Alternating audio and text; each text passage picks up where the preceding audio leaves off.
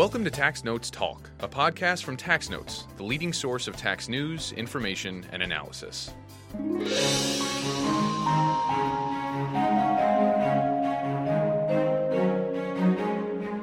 Happy holidays from Tax Notes. For the end of the year, we've recorded a few short items that are either weird or just wouldn't work as a full episode.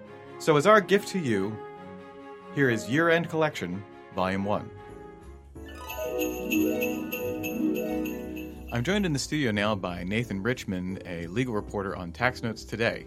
Nate, what do you have for me? What I've got to start with here is my favorite case that I never got to write about. It's the bench opinion for, I'm not even going to try to pronounce their first names, the Iotvoses. A bench opinion, the tax court normally has a trial. At a trial session, they go out to whatever city for a week, and after the judge has had some time to sit and think and research, after a few months, maybe as long as a few years, they issue their opinions. Bench opinions are, before the end of that week, the judge will read into the record, here's my decision, here we go. So they've already evaluated everything very quickly, and Judge Buick here has some very entertaining evaluations of Mr. Iotvos's testimony. All right, so this would be, a bench opinion would be like, this is very obvious, this Yes. decision that I'm rendering. Okay. Yes. All right, so what happened here? So the Iotvoses ran a home childcare business, and at some point they became utterly convinced, or at least Mr. Iotvos did, that everything in the house is deductible if you run a home childcare business, which happened to include Mrs. Iotvos's jewelry and, let me quote here, all the household assets. Those assets included swords and battle axes, which Mr. Iotvos collects. Swords and battle is this Baby's First Thunderdome? Is that what this daycare was called? I don't think he had quite progressed to that level of business plan. There was no mention of pay-per-view broadcasting or any sort of insurance that would require obvious deductions to take. I should hope no one would insure that.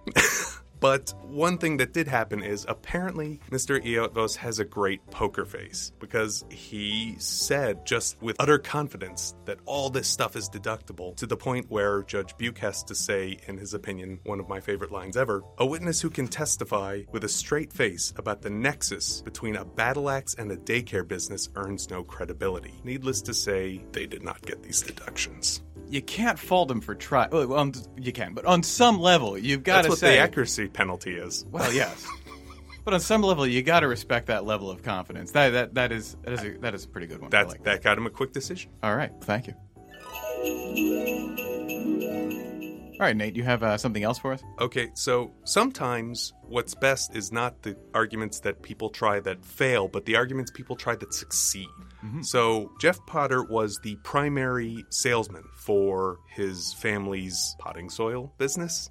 He didn't run it. He was not a direct employee of the business. He had his own separate company, a corporation called Potter Sales, Inc., and he ran the business through that. When the business got sold, he got a nearly $2 million payout and was out of a job. He was more looking for something to spend his time on rather than a new occupation. He was just at that stage of career. And he'd already used his aptonym in his first career. So for anyone who doesn't know, an aptonym is a name that's appropriate to the job you do. Yes, he had already done that. So he stumbled across what the tax court described as a cowboy-mounted shooting activity, which, per the description, was you ride around on the horse through an obstacle course and you shoot at targets. What you shoot are black powder-loaded pistols with no shot at balloons, and the ash from the pistols pops the balloons. So this is exactly like life was in the Old West, right? I wish. So to me, this brought to my mind the people who, having seen exactly what life was like in the Harry Potter world, coming up with their version of Quidditch. Mm-hmm. So it's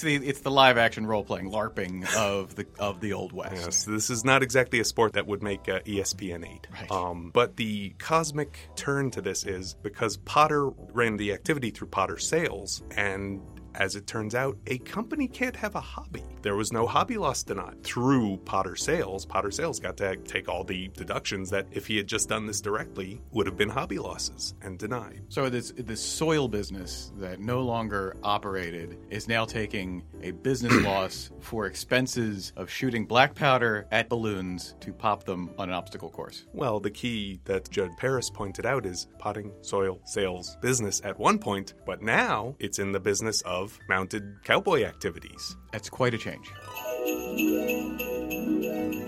I'm joined in the studio now by Worldwide Tax Daily legal reporter Bill Hoke. Bill, what do you have for me? Well, I have a story that I covered earlier in the year. Every morning I look and see what's out there, and I came across something in an Israeli newspaper, the Jerusalem Post, about a guy in the U.S. who had a tax return done by Adolf Hitler.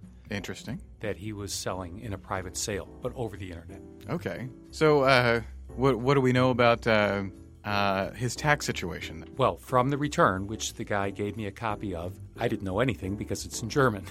So Fair enough. I searched around and I tried to contact a few people, and fortunately I came across a tax researcher at the University of Vienna in Austria who happened to be a history buff. And this guy was thrilled to get it. So he looked at the return, said it seemed to be authentic. The street address on the return corresponded with where Hitler lived at the time. And so that was my authentication.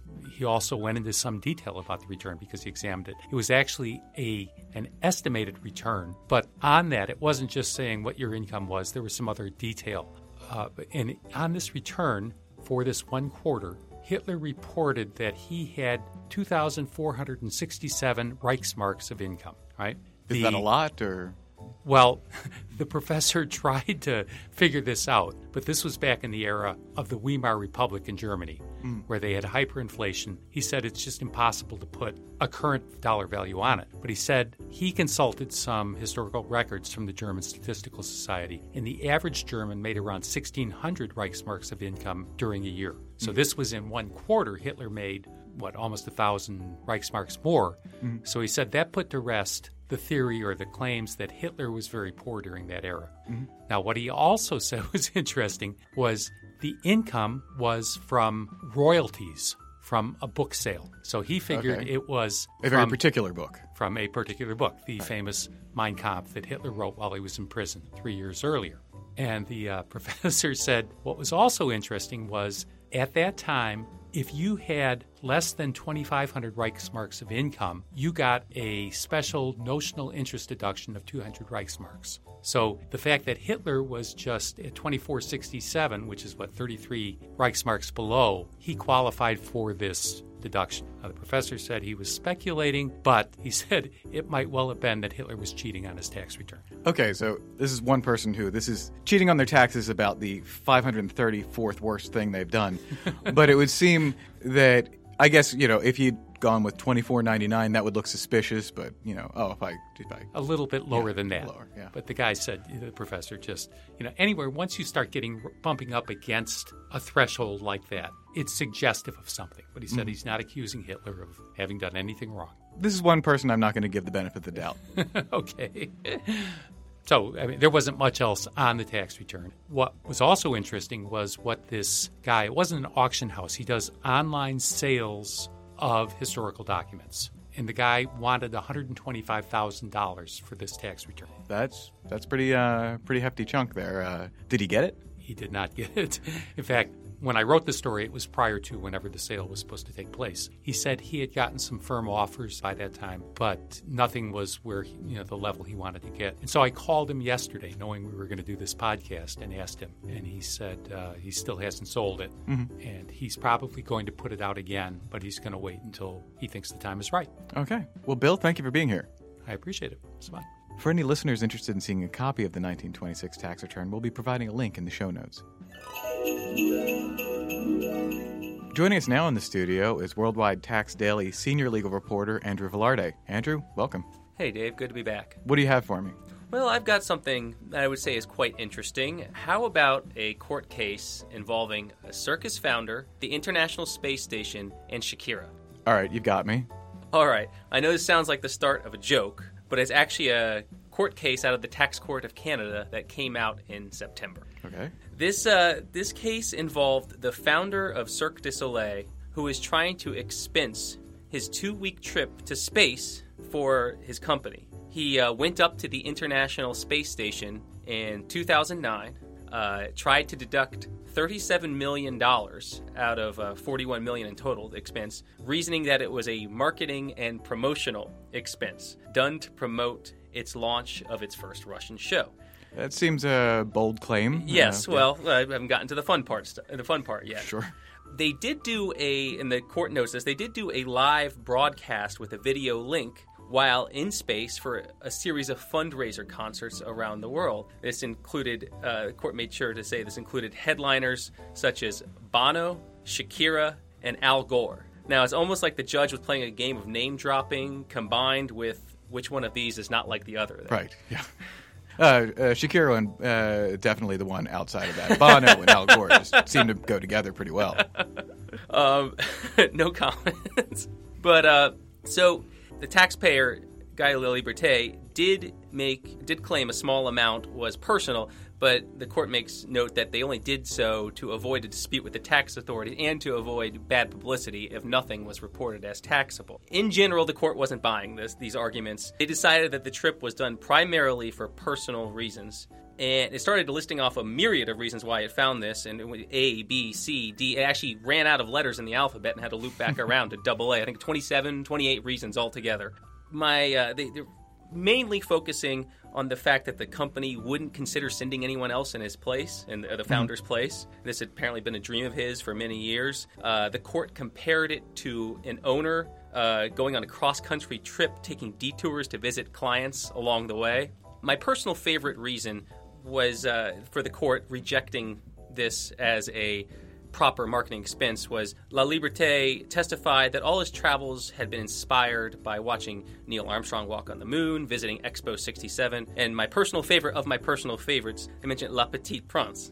So the moral of the story here, I think, is if you're going to try and deduct a trip for space for business reasons, better stick to Charlotte's Web as your favorite childhood book. Well, for listeners that don't speak French that might be familiar, that is The Little Prince you're speaking. Yes, correct. Yes. Mm-hmm. Well, Andrew, thank you for being here.